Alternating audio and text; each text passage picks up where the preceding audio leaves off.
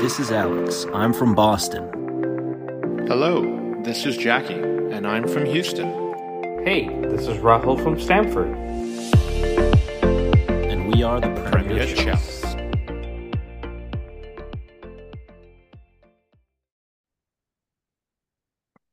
Hello and welcome back to the Premier Chels.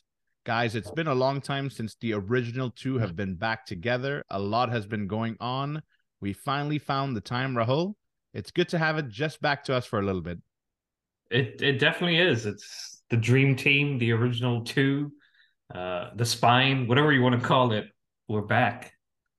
Look, and if you're a fan that didn't tune in for our voices, I'm sorry, but hopefully we can give you some good arguments and good content today because Chelsea finally have a win. And Rahul, how interesting is it to say that because it's been a rarity lately? It definitely has. We haven't won this year. It's been half the month, 15 days into a new year. We finally get the win, which is nice. But yeah, I mean, it's been tough. Let's just put it this way. It's been tough being a Chelsea fan. And I know you and I, compared to maybe some of the others, have been a little more, how do I put it? Not accepting, but understanding of the overall circumstances. But of course you never want to see your team going through what we've been going through and ultimately not picking up points in games that you think they should. So all in all, a positive today. We get the win and a few more positives I'm sure we'll talk about, but it's a start and we have to build upon it. Yeah, absolutely. And just to kind of recover what you said there, we started the year off with a draw against Nottingham. And that was not our greatest performance. It's the first of the new year. You want to start off exciting. Okay, we'll take the draw, move on to Manchester City. Always going to be a tough one. Lose 1-0. Then we go to the FA Cup, lose 4-0. And I think that was maybe Manchester City not even in second gear, which is where I think I started to sing the alarm bells. Like, lose all day long, but when you're going to put out a performance like that, we have to be concerned. Okay, one less competition. Let's focus on what else is out there. Then we go to Fulham, London Derby. We have a new signing. We'll talk about that there in a few minutes. Lose 2-1, and you're like, can this get any better? Can this get any worse? A lot of Chelsea fans out there screaming for change. I use the word change carefully because it's not maybe the change that we need at this moment in time, at least that you and I have discussed. But Chelsea fans nonetheless screaming for change. Today we get that 1-0. We played Crystal Palace. I'll start off with a little bit of the commentary here. I think he is trying, and by he, I mean Graham Potter, is trying everything in the book to make the changes that are under his control to appease the Chelsea fans.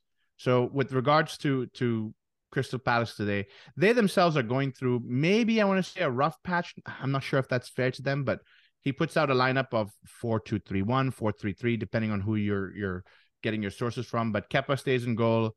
Chalobah at right back, which is interesting. So keep that in your mind for a second there, Rahul. Silva, Badiashile makes his debut, and that's another one that we want to talk about. Lewis Hall staying at left wing back. A lot of questions around that one. Gallagher and Jorginho anchoring the midfield. Hakim Ziyech, Chukwuemekana, Mount, and Havertz leads the 9. So I'll bring it back to you, sir, to discuss this lineup. Chalobah at right back first. Your thoughts there, then maybe jump into Badiashile and Hall. I mean, it's something different, right? I think we obviously know the issues around Reece James and not bringing in a replacement because he's, in a sense, the best in the world at that position, or one of the best. And so if you bring in a second right back, you're basically telling that person you're going to be on the bench for most of the time. And yes, Reece has had his injury issues, but how do you tell a professional footballer that you're buying that he is most likely going to be on the bench for 80-90% of the season? Azpilicueta does that role. Maybe the age helps there, but you feel the drop down. I'm not trying to be rude or knocking Aspie down, but when you see Reece at 22, 23, and then you bring in a player 10 years, 11 years older than him, there is going to be a drop and there is going to be a change in the output that you get both in attack and defense. So Chalobah adds a little bit more energy, does not have the crossing, does not have the attacking intent. But what that does, Jackie, is when you put a center back at right back, but then on the other side you have like a Lewis Hall who is a left midfielder, kind of a defensive, whatever you want to call him. You can easily turn this into a back three, which allows Lewis Hall to go further up, add to the attacking side of things, and you then are protected by Chalobah, Thiago Silva, and Badiashile. So it's a hybrid, and I think we've seen Thomas Tuchel do that in the past, and now Graham Potter is adapting to it. And I think he tried it maybe in a couple of games before this. So it's good to see him sticking to it. It's good to see him maybe thinking outside of the box and saying, yes, he's not a traditional number or number two, number three, whatever you want to call it, a right back, but Chalobah can offer something different and allow creativity, attacking intent from a different side of the field with Lewis Hall. Yeah, and I think Lewis Hall is trying to fill that gap of bringing that energy. And I think, Rahul, the way we've been set up for the last 2.5, 3 years under Tuchel, and obviously with Potter and the team that's been built to do this job, a lot of the attacking threat comes from the wing backs. And so if that's what we have to do at Lewis Hall till we get everybody fit, and unfortunately for Cucurella, I think it just hasn't worked. I think maybe form's not on his side, and it sometimes takes a year to settle, and that's sad to say because we did buy him from the Premier League, but it's a different club, a different style. There's been a lot of, dare I say, turmoil in the first 6 months of him being here. So it's something he has to get used to as well. But, you know, it's kind of nice to see him. Maybe it's injury driven, maybe not, but Chukwuemeka gets another start, or at least gets a chance to show what he can do as the number 10 or traditional number 10. Good for the young man. I thought he brought a lot of liveliness and pace. I think a lot of Chelsea fans have been looking for that. What did you make of that as well? No, I'm happy to see him getting the chances. When he came in the summer, we went off the feeling what's happened in the past under the old regime was a young player comes in and within a week or so or 2 weeks, he goes back out on loan somewhere to gain experience. But he came in with the intention of being part of the first team squad, and he's getting the opportunities now, yes, driven by injuries, but he is adding something different in that attacking with the energy, with midfield defensive help and things like that. So he's young, he's learning. I mean, he almost got a goal against Man City, hits the post. Yeah. So he has the knack for getting into the right positions, but once we see some of the other attacking players come back in, I think he does get back, into the bench. And given that we don't have any more cup competitions, he may not see as much time. But again, you never know. Graham Potter may prefer to kind of groom him and get him into a position where next season he's more of a contributor in the starting 11. But it's great to see, and I think we want to see more of this. I think we'd put out a post, but you and I actually talk about it a little more offline, which is might as well play the kids and give them, experience and give them the know-how of how to maneuver and get through some of these games, because ultimately that's who we're going to be relying on if what we hear is happening with the clear out and things changing behind the scenes. No, and you make a very good point there. We call them kids, Rahul, but these guys are young professionals. And what I've seen, and I'll speak from my opinion now, which is Chukwuemeka and Lewis Hall, they really bring that energy. And one thing that we've missed in the Chelsea 11, again, I don't want to say all of the 11, but one thing we've missed as a squad so far is that forward motion. We tend to be maybe timid, pass backwards a lot, pass to the side, and hence not necessarily had a result. But Lewis Hall and Chukwuemeka, I think maybe with that youth and that excitement to be in the pitch, they're like, let's drive, because both of those two young men were just driving and driving and driving. It doesn't always work. Lewis Hall lost the ball a couple of times, but I think what I enjoy is that the bravery of wanting to go forward and make something happen. They both had a couple of amazing runs. And so ultimately, I agree with you when all of the players are fit and some of the red cards overturned. We'll talk about that a little bit later in the segment. Yes, Chukwuemeka may drop off when Ben Chilwell's back, Lewis Hall maybe. I'm okay with that. And I think ultimately we've done this in the past where a youth player comes out and they're very good and we put a lot of pressure on them. And sometimes you put pressure and a youth player comes out really, really good. And sometimes you put a pressure and they crack and you go, sell them, get rid of them. But maybe this is a good way for them to get a lot of exposure and then take a seat back to just kind of absorb what's happening. And then the next season or 2 seasons from now, they can really develop into what we want them to be. So exciting overall. I think Graham Potter, like I said, is trying with what he's got. Last word on maybe Hakim Ziyech. He's a man that was in the cold before the World Cup. He had a very good World Cup, came back, and he's been a little bit up and down, but today he had a decent game. So I'd like to get your quick thoughts on him as well. No, I was happy to see him be part of the starting 11. I was happy to see him contribute. want to say he helped out defensively too. At a certain point, I texted him. I was like, "Is he playing right wing back?" Because he was helping out that right flank. Helping out Chalobah, helping out Gallagher, who we do need to talk about in a minute or two. But sticking to Ziyech, it's good to see him back because you're watching the World Cup and you're seeing him and Morocco do their thing and break some records and make history by being the first African team in the semifinals. And then you're wondering, this is the Ziyech that we wanted to see at Chelsea when we bought him a couple of years ago. And we've not seen that yet. But again, he's come back. He's worked his way back into Potter's plans. Of maybe injuries here play a part too. But there is a player there, Jackie, and there's a playmaker there who has the ability to pick out a pass from deep, who has the ability to score from the outside the box. Yeah. So he has a lot of tools in his arsenal. We just have to find a way to unlock them consistently because he could be that secret weapon that we need to, and he did that today actually with the assist where we played the short corner and he puts it in basically on Kai Havertz's head and says, "There's not much more you can do but score." So he's definitely going to contribute, and I know we spoke about a clear out a few seconds ago, but he's one that I think I would like to see maybe in a different role. Dare I say the Cesc Fabregas role, surrounded by the right defensive players because he has the ability. We just have to find a way to work it into the squad and formation. Rahul, one thing we've spoke about early on when Graham Potter came, and it's kind of gone mute a little bit because of the results, and some of the results have been very painful to swallow. But one of the things we praised Graham Potter for was maybe having that emotional intelligence degree, or maybe it's the degree in psychology of a human being. And a lot of it was made about it initially that Chelsea does have big personalities and big egos. And in fact, in the last episode, we talked about how some of the players whine and don't look so excited to be on the pitch. And sure, there'll be a clear out, but if you are advocating Hakim Ziyech stay or Mason Mount needs to do something different with his play, or Chukwuemeka needs to be handled in such a way that he's playing, but he may not play now.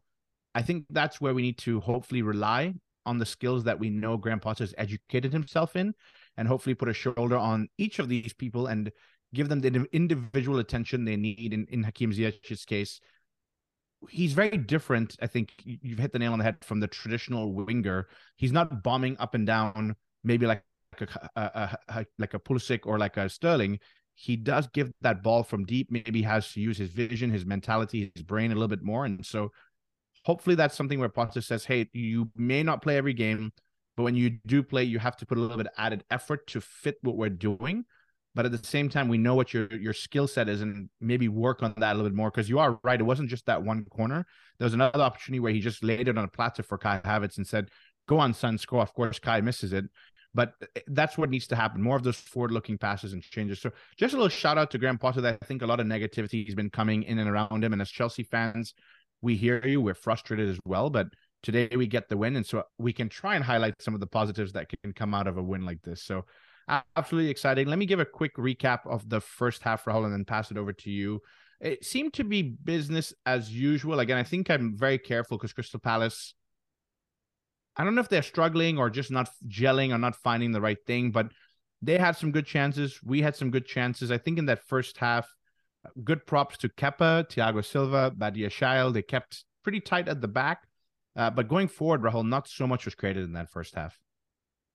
No, not really. And again, I think there's, like you said, a couple of opportunities, but overall, I would say we were in control. Of course, there's, we do tend to give the ball away in dangerous positions, and we do tend to bring some pressure upon us. But we dealt with that. We kind of rode the wave in terms of dealing with Crystal Palace when they were, trying to mount the pressure on us. And a lot in the last few games, especially when you look at Man City or you look at Fulham away, in those moments we've conceded and the pressure has mounted on us and the confidence has dropped a little bit.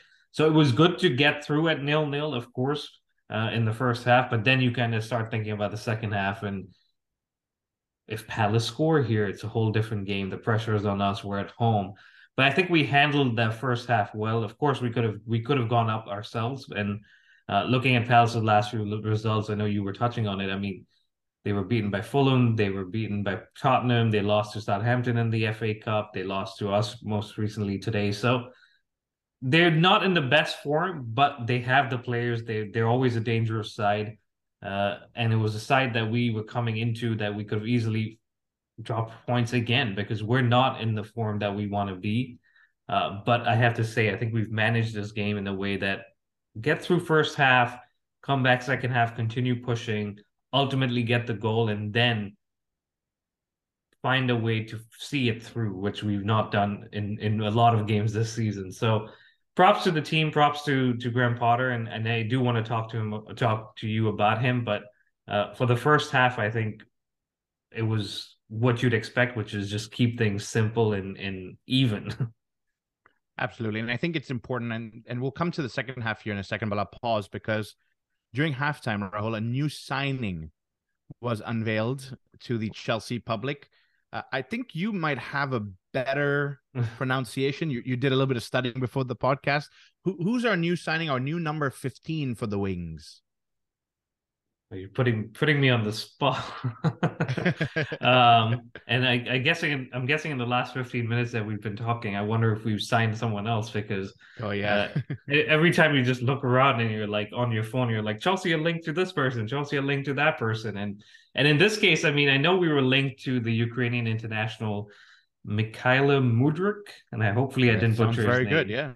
I know we were linked to him. I know he was Arsenal's top choice. I mean, they had been, scouting him and putting in bids and talking to Shakhtar Donetsk for a while. And then Saturday, I mean, I was out, during the afternoon. All of a sudden, I see like Chelsea's Twitter account posting the eye emoji, and then all of a sudden they're like, "It's done," and he's coming to London. It just evolved so fast.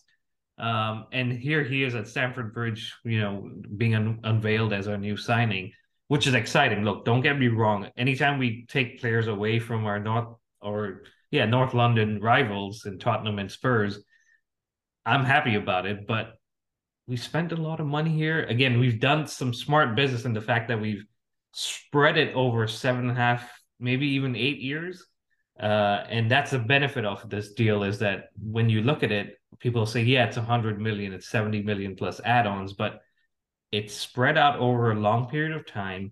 He's 22, 23. I may be wrong, but again, his wages are over a longer period of time. He comes in, and look, there's always a danger of giving a person a 7.5, 8 year contract and it doesn't work out. And all of a sudden this man's on 200, maybe I'm wrong, something like that, but it's got to be high wages, right?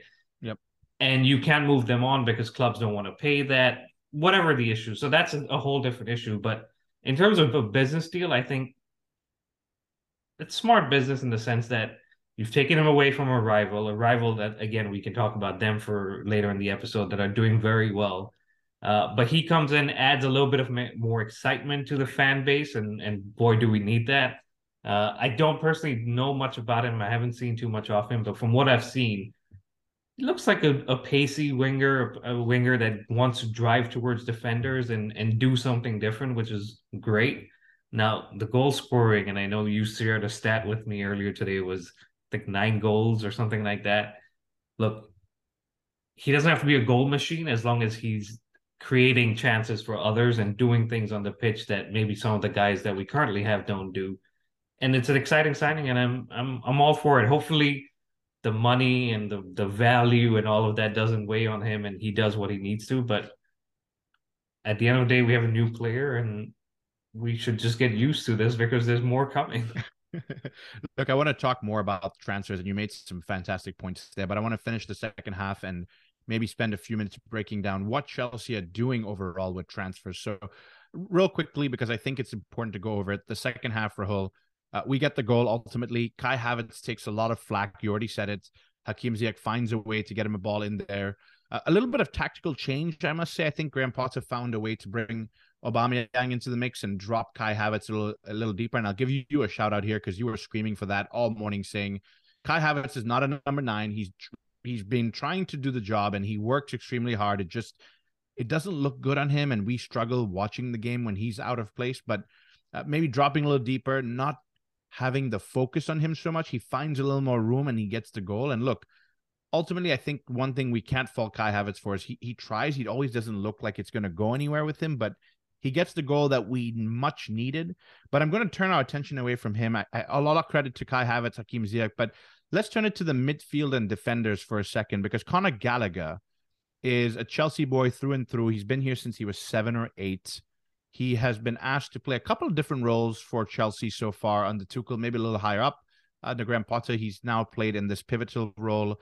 And a lot of Chelsea fans give him a lot of flack, and I just don't seem to understand why. A Chelsea boy, he runs across the entire pitch every time I've seen him play, Rahul, and so that's very interesting for me. But today in particular, he worked his socks off. I saw him sweating from the moment the game started till the end.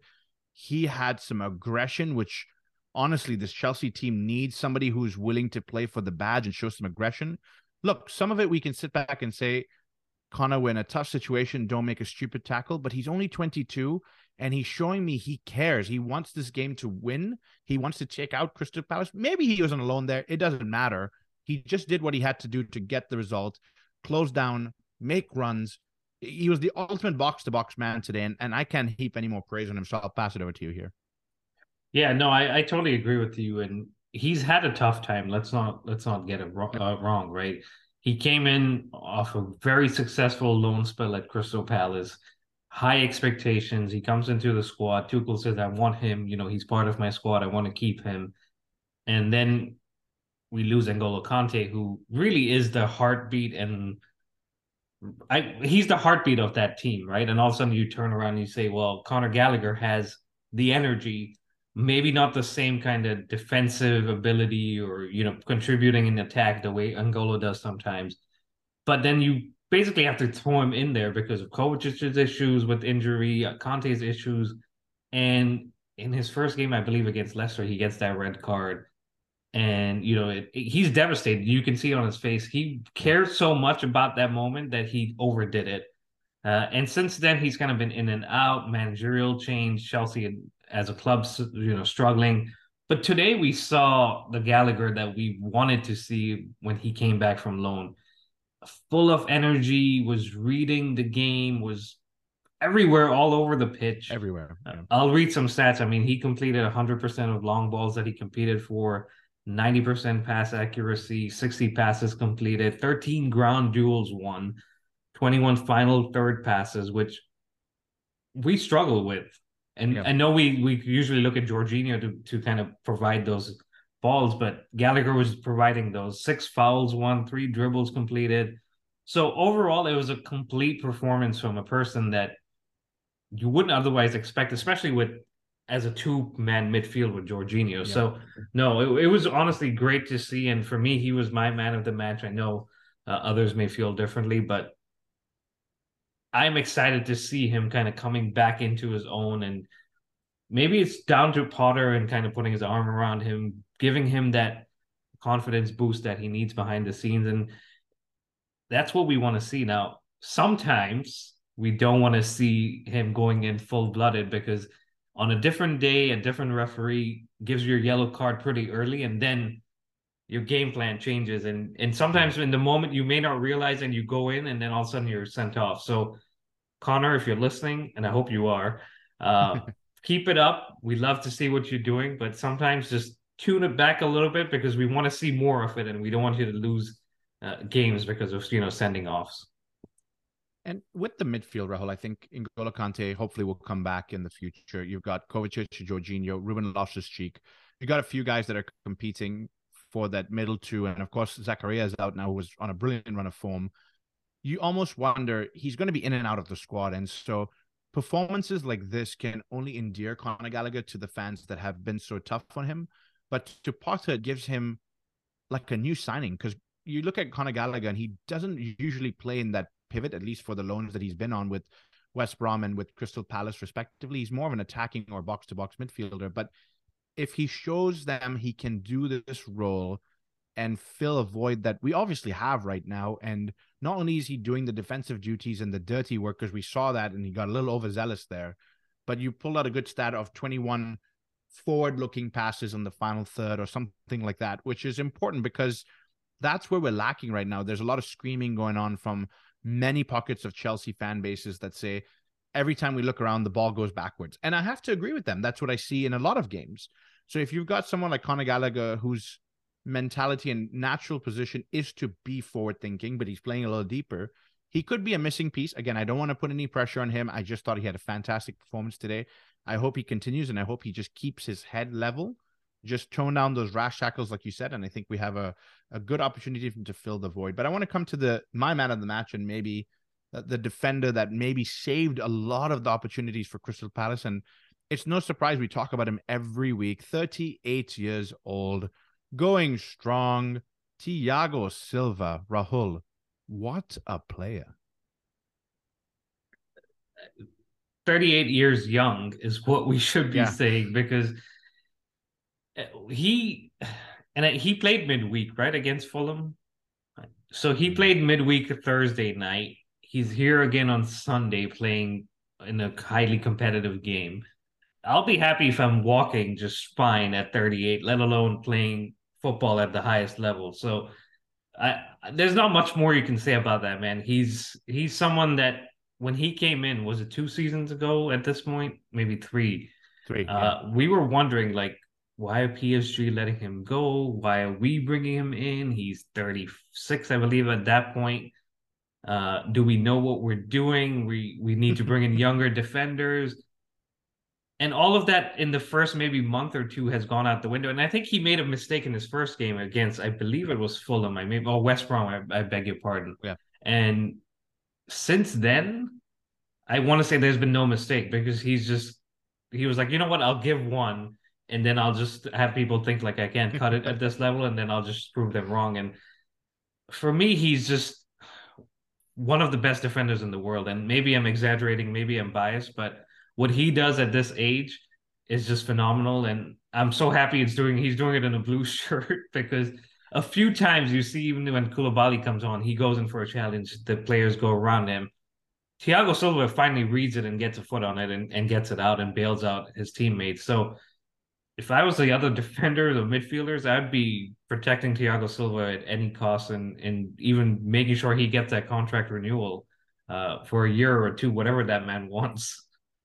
Yeah, look, and if it's down to age and you think in a year or two he's not going to be the same player, it doesn't matter, right? I think the mentality he brings every time he steps onto the pitch is so critical for all of these young center backs to learn from.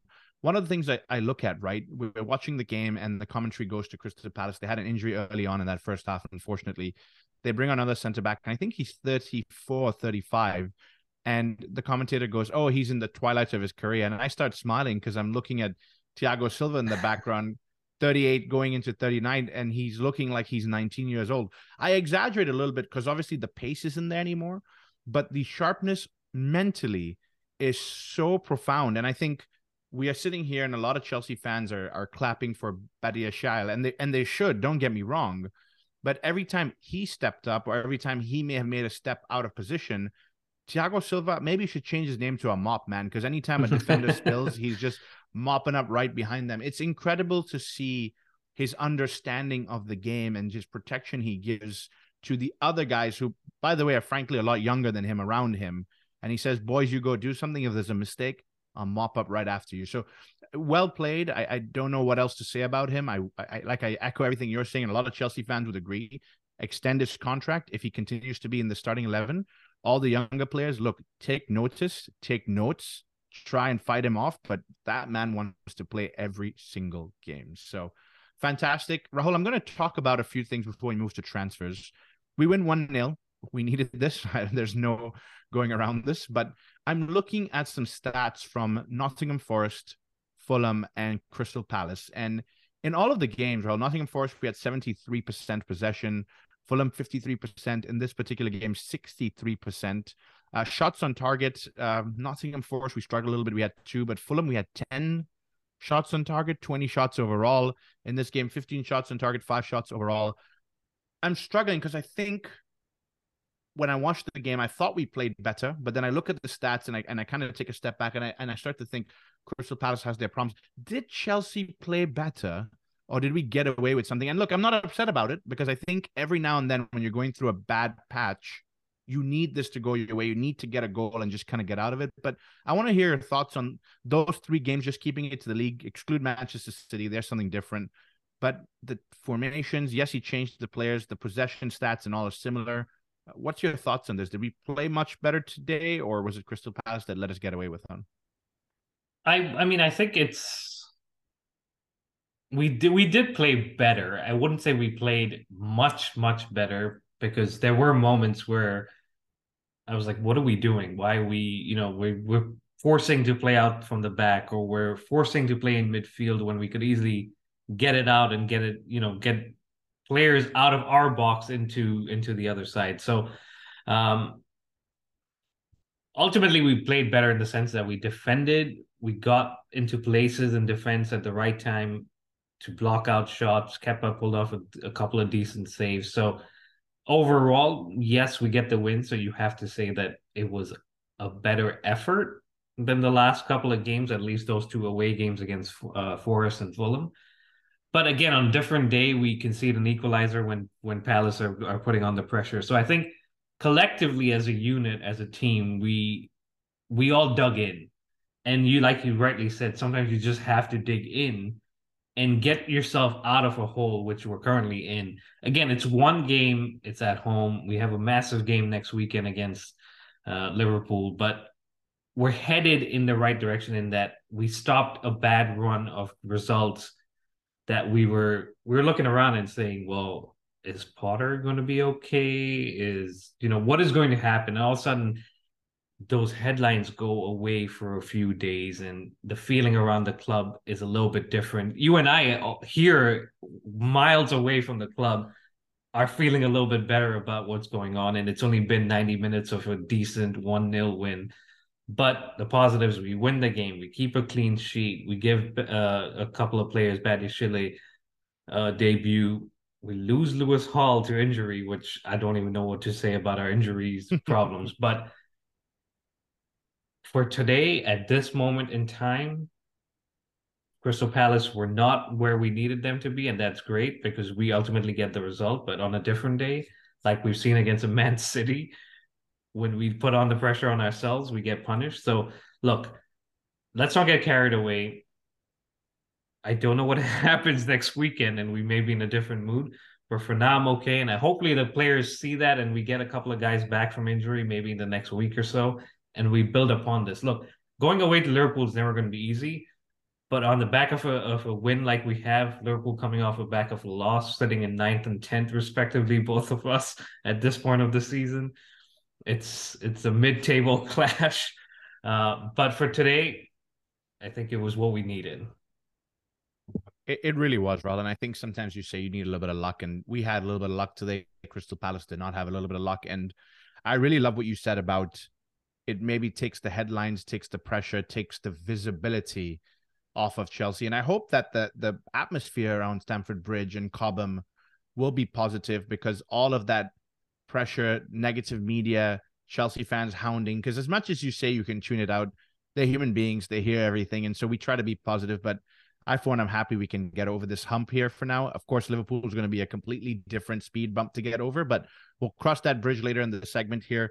Let's talk a little bit about transfers now. I know we already talked a little bit about Mudryk. He's come in, I think, officially this morning or this afternoon, and big amounts. You already covered that, close to 100 million with clauses and all that fun stuff in there.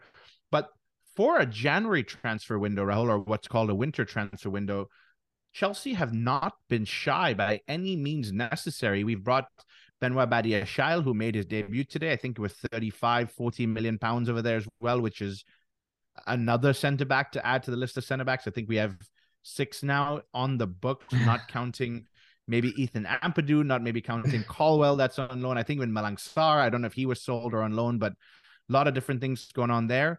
Obviously, we covered Andre Santos, maybe one for the future 18. Datro Fofana has already made his debut and has played a couple of games for us. He's 20 years old. He came in for 12 million as well, 13 million there. So Gabriel Slonina, we already knew he was around. But João Felix is one I don't think we've talked too much about since he came in. it's a loan, Rahul, about $11 or $12 million for 6 months till the end of the season. All in all, I think with transfers, it's going to end up being close to 20 million, wages included. What do you make of the João Felix signing? He looked okay in his debut game, but he got the red card, which unfortunately we didn't get a lot of time to talk about with the Fulham game. But João Felix, maybe a quick word on him. Look, I'm excited, right? Because he's a brilliant young talent. We've seen him play for Atletico for the last few years, and maybe he's not been given the freedom that he ultimately gets with Portugal or even Benfica, where he came from. So he's a talent. He adds to our attacking tools, arsenal, whatever you want to call it. And I say Arsenal because they were in for him, and we took him away as well. But I don't get there's no clause to buy him. Yeah. So if we were really going to get Mudryk, which we did, and maybe it's different players, right? And João Felix, ultimately, if we want him, I'm sure the money will come up from somewhere. But I'm excited. But again, he gets a red card, so now it's going to be a shorter loan deal.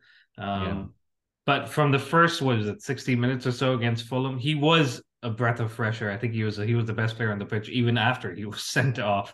So I'm excited to see him come back in, work his way back into the squad, and work with the guys in and around him, Kai Havertz, Aubameyang, if that's who's playing ahead of him, Mudryk, who will be there, Sterling, who's going to be coming back. So he's definitely a great, addition to the squad.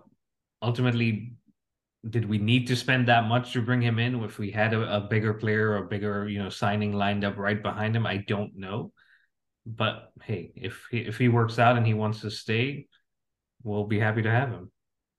Yeah, and he's a slightly different profile, in my opinion, to Mudryk. I think maybe Mudryk will hug the wings a bit more, maybe a bit more pace. And João Felix gives me a little bit of a technical, flary kind of player, which I think will benefit Chelsea. And one thing I can say, hopefully, that is positive, Rahul, is Chelsea have not been successful with big name, big money signings in the past. Most recently, of course, Romelu Lukaku, 100 million. He's gone now. And if all intents and purposes are true, we are most likely going to take a pretty huge loss on him. Now, I think good on always mentioning Roman Abramovich for writing the debt off, because at least for Boli's group, even if they get £1 for him, £1 is profit at this point because they had to write off that debt. The point I'm trying to make, though, is I think João Felix transferred into Atletico Madrid for 105, 106 million odd pounds, and you would expect that they would want a close amount to that number. The loan, while it seems expensive, this is the silver lining, is if he does poorly in 6 months, we've lost 11 million pounds versus the full massive transfer. But if he does well, we can have some certain degree of confidence that we can then go and pay that 100 million that Atletico are possibly asking for, and it fits, and we've not lost a big wage or a big transfer in him. So I'm hopeful there. Regardless of what happens, I'd like to see him at least help us in the short term and maybe revive his career a little bit. If he stays in the summer beyond that, great. If he doesn't, at least do your best to help us, and we'll kind of go from there. So Chelsea, it's a weird transfer season. I know we're linked with a few more players here, but we'll figure that out as it comes closer.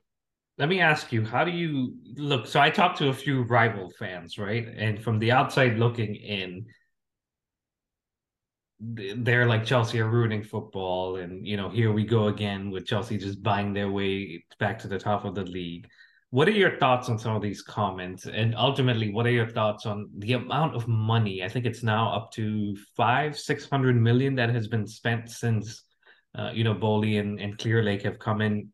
Not even a year yet. So are you worried about FFP? Are you worried about the way we're just, in some cases, Arsenal want him, we're going to go get him. Arsenal want to loan Felix, we're going to go loan Felix.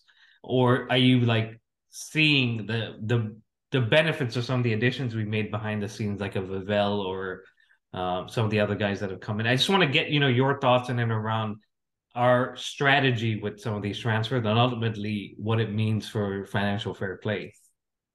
Yeah, look, I think that's a multiple part question, and I'll do my best to answer it here. I think strategy in the summertime will shoot from the hip, and I think that's something we're going to feel the pinch for sooner rather than later. Aubameyang, 33. I don't know if he's going to be with us a long time. Koulibaly, 31. We expected him to be an immediate success. It hasn't looked like that. 44 million odd pounds there. So that's going to be an interesting one. Raheem Sterling, I know a lot of Chelsea fans said he was going to be immediately our best winger. I don't disagree with that, but I think he was 45-ish odd pounds. I think he's 27. And then we've gone on and signed several other attacking talents and wingers. And so I wonder what that looks like. Sure, there's a short-term plan, a long-term plan, and so that's fine. But summertime was maybe shoot from the hip, just get stability for Thomas Tuchel. They didn't have time to do research. However, Rahul, the January transfer window has been very eye-opening to me. Every single player that has come in has been under the age of 22, which tells me that they're looking young. And it's something that Jose Mourinho did in his first season with Chelsea. And all of those 21, 22-year-old guys have now received 6, 7, 8-year contracts, which means they're trying to build a team for the next decade. And if you look at what happened with Jose Mourinho in 04-05, while nobody wants to admit it, that team he built in 04-05 won the Champions League in 2012. Of course, you change pieces of the puzzle here and there, but your John Terry's, your Frank Lampard's, your Petr Cech's, your Didier Drogba's, you look at maybe you add Michael Essien was on the bench, maybe you add a couple of key guys here, Ashley Cole, that played with Jose Mourinho and won the Champions League a decade later. And so I think it's important that we look at it that way. Now, if you tell me we're looking at Arsenal, they won Mudryk and we come to buy him, and then they won João Felix and we come to buy him. If you told me that in the summer, I would say, yeah, they're looking at what top clubs want and we're going to do it. But with the assembly of this transfer team, you have to believe, Rahul, that Arsenal don't have the only scouting department there. Chelsea have a scouting department that knows that this guy is probably the next best talent. Would I have paid 100 million?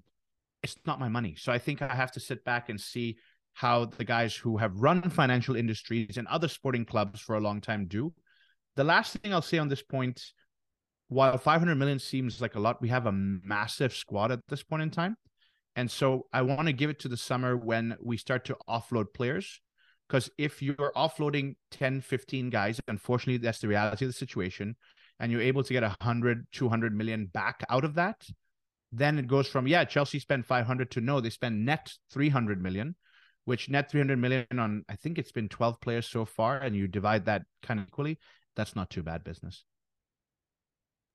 Yeah, I mean, the way you explained it makes total sense, right? And you have to take a step back and think about what we're doing and how we're doing it. And I think you're right. There is a longer term strategy. And with all the new recruitments that have come in, not just, for the squad, but behind the scenes, there is a lot of conversations happening that we don't hear.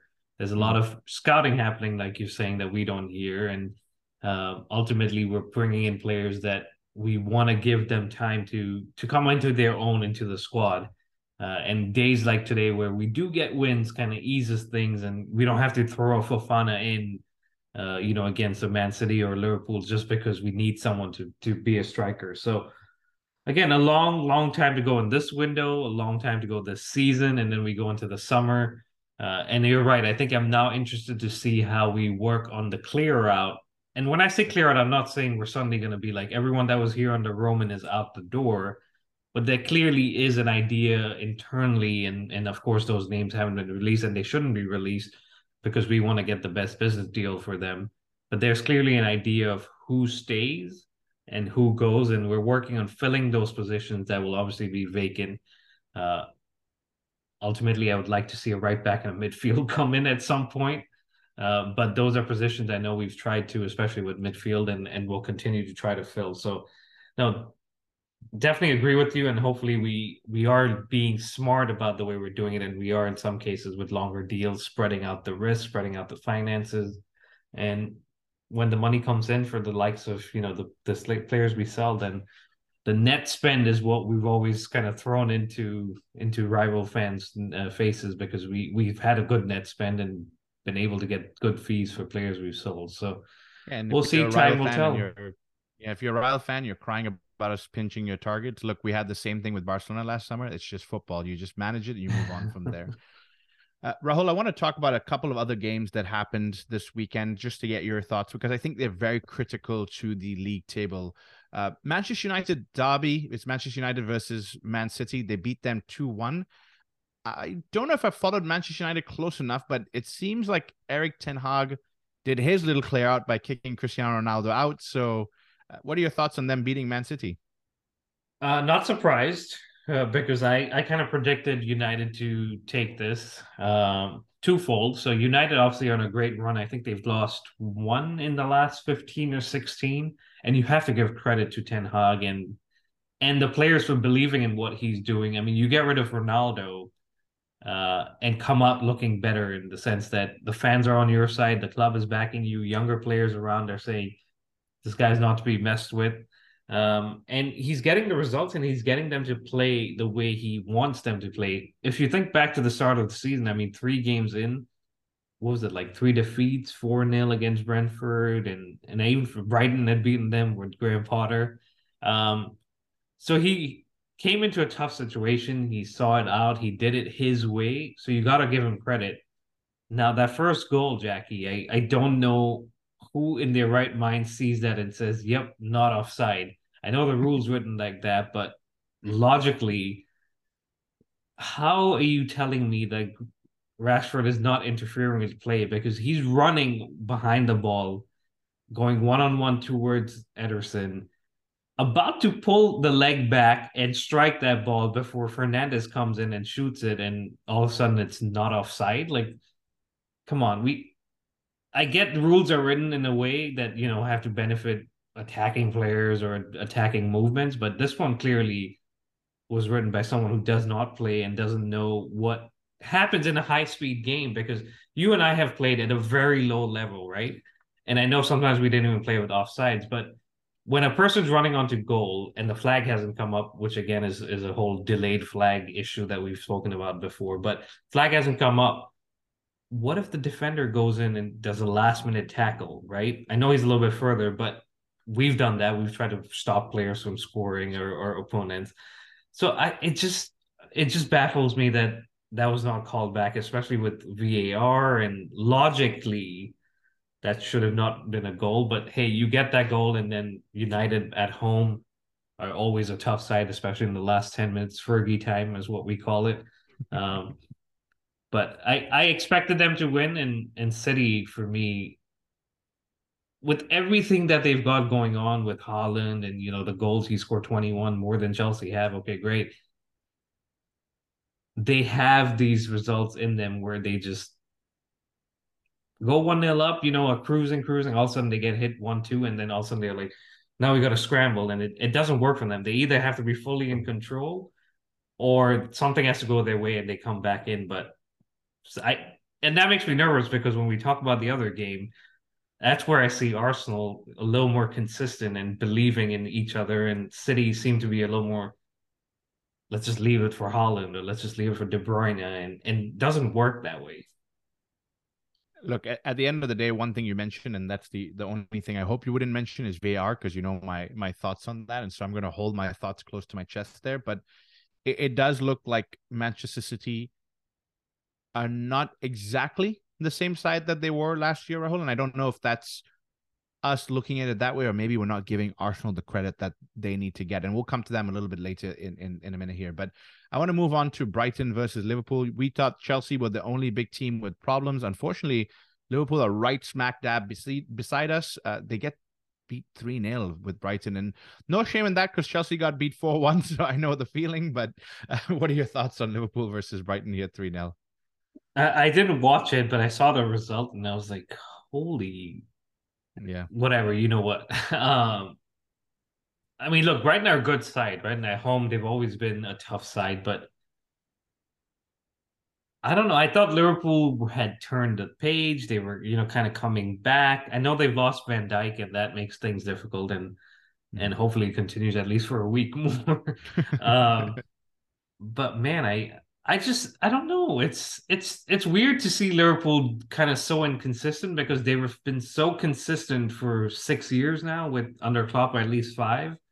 And maybe they do this kind of season, right? But they add players. They've added Gakpo, Darwin Núñez. They've spent the money too. Of course, maybe not in the positions that they wanted. But Brighton deserve a lot of credit, and De Zerbi turning into the new Potter. Maybe better than Graham Potter. Look, I didn't say that out loud because Chelsea fans would be screaming at me. No, I think, look, it's one of those things, Rahul. I think it's cyclical. You've got to spend money to rebuild certain aspects of your team. Chelsea have been crying out for a midfielder, creative midfield, defensive midfield. I think Liverpool might be in the exact same problem. This gives me a little bit of shades of when we lost Eden Hazard, they lost Sadio Mane. And so you lose a critical outfield player that was so pivotal to the way they play. And while they spent a good amount of money in Nunez, I think it may come good in a season or two, but it's just not there right now. So it's a tough one to swallow. And so we'll hopefully wait till next week, and we'll do a little review episode next time to talk, a preview episode to talk about it as well. But let's talk about the leaders of the Premier League, Rahul, and that's Arsenal. A lot of flack. I think they were initially, Arteta's not going to do the job. Their transfer strategy is poor. They've been struggling for a few seasons. They get a couple of key guys this year, and Jesus, and he's not even fit right now, and Zinchenko. A couple of young fellas in there as well have come good, in Odegaard and Katia, Saka. 2-0 against Tottenham. They make it seem like it's just spreading butter over bread. There was no pressure on them. It was smooth. It was classy, and Tottenham just didn't know what to do with it. They didn't. You're absolutely right. And this is a ground where Arsenal typically end up losing. I'm not going to say don't do well, because obviously they've won, and they've won in the past, and they usually tend to win there, I believe, when they end up winning the league or getting pretty close to it. Yep. So coming into this game, you almost saw it as, okay, Tottenham, their biggest rivals. They're going to put up a big fight for Arsenal. I want to say in the first maybe 15 minutes, Tottenham were kind of putting the pressure. After that, Arsenal just took over, playing their football. You know, these are guys we talked about last season with Granit Xhaka and said, you know what, this guy not good enough. Odegaard, when he came in, I was one to say he's not going to cut it. Turned into an excellent player. Eddie Nketiah, who's a backup striker, I saw him, I think, at right back at one point, defending and helping out, right? So you got to give the team, but you also give individuals credits. And it hurts me to say it, but Arsenal right now are playing as a unit. Of course, they're guys that score and do the assisting and all of that, but they're happy for each other to do that. It's not a one-man show. It's not give it to Saka and let's hope Aubameyang, who was there before, or Lacazette, who was there before, does something. These guys believe, and the start that they had, you know, earlier this season gave them this platform where they're going into games and just comfortably taking over, scoring goals. There's no pressure.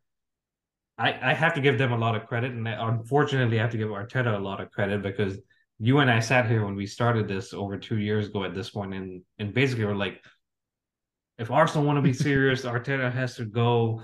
You know, they're not going anywhere. They're almost in the relegation spots at midpoint one season. So massive credit to them. And even though we're taking their signings, they're taking the points.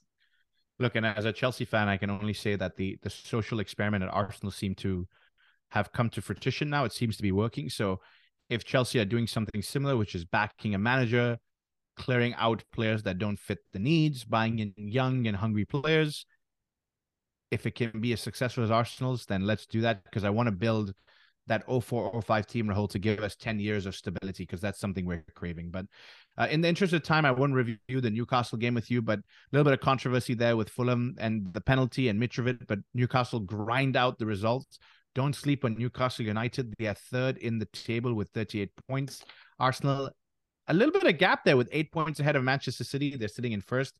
Manchester City could get caught by Newcastle and Man United at this point. So it's getting very, very interesting. Tottenham seem to have lost a little bit of form. They're in fifth with 33, skipping a few of the candidates there, but Chelsea in lonely 10th with 28 points. But Rahul, 2-3 wins on the bounce. I'm not saying we're there yet, but 2-3 wins on the bounce, and you could be looking at the fifth spot again. So I've not lost hope yet. I'm going to give Graham Potter time. I'll turn it to you now for a few minutes to give me your thoughts here, and then talk about the women's team, because they're doing really well as well. No, I think you touched on what for me is going to be a top four, which is Arsenal, City, Newcastle, and United.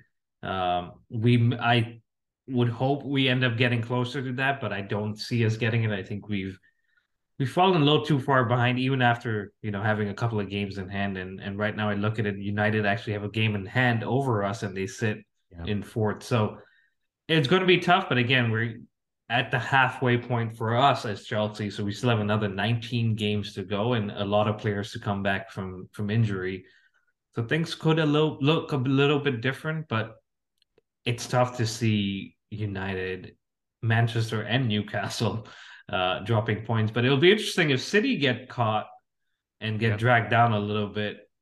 Boy, that might get interesting. And they have Tottenham next, so we know how that goes for them. But no, I think it's been refreshing to see someone other than Man City and Liverpool just at the top, pulling away. Unfortunately, it's not Chelsea, and I hate for it to be Arsenal.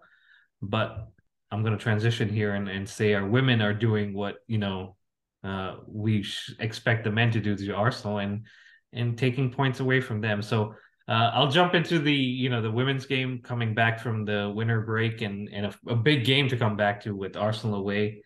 But here's who played: Moskowitz in goal, Niamh Charles, Kadisha Buchanan, Millie Bright, and Eriksson in defense as a back four. Cuthbert and Sophie Ingle in midfield as a two. Guro Reiten, Fleming, and Lauren James front three behind Sam Kerr. So, Jackie, it's a top of the table clash in the sense that these two have been going back and forth at each other for a long, long time, and it's a London derby, right? And it's one where you've had a month-long break. You're not really sure what to expect with players coming back and all of that stuff. But Arsenal get the lead, and Chelsea are sitting top right now, but Arsenal get the lead, and that kind of puts the pressure on Chelsea. And it honestly looked like a game where we needed a little bit of a spark, and we needed a little bit of just some inspiration, for lack of a better term, in terms of getting back into this game. And we ultimately do right at the end from who else but Sam Kerr, who's now scored the most headed goals in the Women's Super League history. And she's only been here, I want to say 3 seasons. Yeah. So that just tells you everything about what she's been doing in the league. But she comes up big when we need her, and gets us the point that we ultimately take away and walk out of this game. I'm sure Emma Hayes is not impressed by what she's seen, because she expects us to be winning these kind of games, and doing it away from home against our biggest rivals isn't a bad way. But again, I would be happy with the point. We obviously have played a game more than Manchester United and Arsenal, who sit below us, so they could catch up to us, and we know how the Women's Super League goes. It basically goes to the last day. So a good point away from home. We build upon this, with the next few games that will be coming up, but ultimately it's a result that we can be proud of, not losing, and keeping Arsenal a little bit below for now. Yeah, that's all we can do, is just continue to keep the pressure on. And like you said, we are a game above. They have a game in hand, so it's going to be very, very tight for the next few weeks. But like I said, opening the new year with not a loss is always a positive thing. Absolutely. And the next game is Liverpool for the women as well, January 22nd. So, and that's a team we lost to. That's only lost this season. So I'm sure they'll have some plans for some revenge. But we'll cover both Liverpool games in the next episode, Jackie. But it's been a fun one. It's been good to come back and chat all things. We didn't even get to actually touch on Graham Potter and everything that's been going on. But any quick thoughts about him and what you want to see, with him in the rest of the season, really? Yeah, look, I think as a Chelsea fan, it's going to be a bumpy ride. I think I'd said this a few episodes ago, strap in for the ride. It's going to be a bumpy one, but I think all we can do at this point in time is give Graham Potter the support that he deserves and the time that he deserves. And I think this comes from a good place, Rahul. I've seen many a good manager leave Chelsea because of our previous regime. The biggest one that hurt the most was Frank Lampard, because I thought he was going to be given the time to build the project. And so maybe this is the chance for Graham Potter to have the 2-3 seasons. We may not see the silverware we used to, but it sounds like he's having a big hand in the conversations on the transfers and helping put the team together. And so far, I reiterate, all the transfers recently have been under 25. So Chelsea are really building something for the future. And I think that's a perfect way to wrap it up, guys. Thank you very much for listening. Please continue to subscribe, like, and follow us. It's at the Premier Chels on all podcast providers, YouTube, Instagram, and on Twitter. It's at Premier Chels. One quick shout out to our friends at the Kings Meadow Chronicle who do the women's fanzine at games. Check them out. The latest one is out with a little bit of a preview and a history of the Premier Chelsea as their main sponsor. So definitely go purchase it. We'll throw it up on our socials and put up all the details. And we will be back with a new episode. But until then, stay safe and up to Chelsea. Hey guys, the Premier Chelsea is sponsored by Kickoff Coffee. They are a top quality artisanal roasted coffee. In other words, they're Champions League winner and Premier League winner every single time. They deliver fresh bags directly to your home, so you don't have to go to a coffee shop and pick up something. And the best part about them is every bag gives back to soccer charities. 10% of the proceeds go to organizations that use soccer to promote youth social development in the underserved areas. Use our code TPCoffee15 to get 15% off your order. You can order at kickoffcoffeeco.com or check out the links on our social media. Thanks.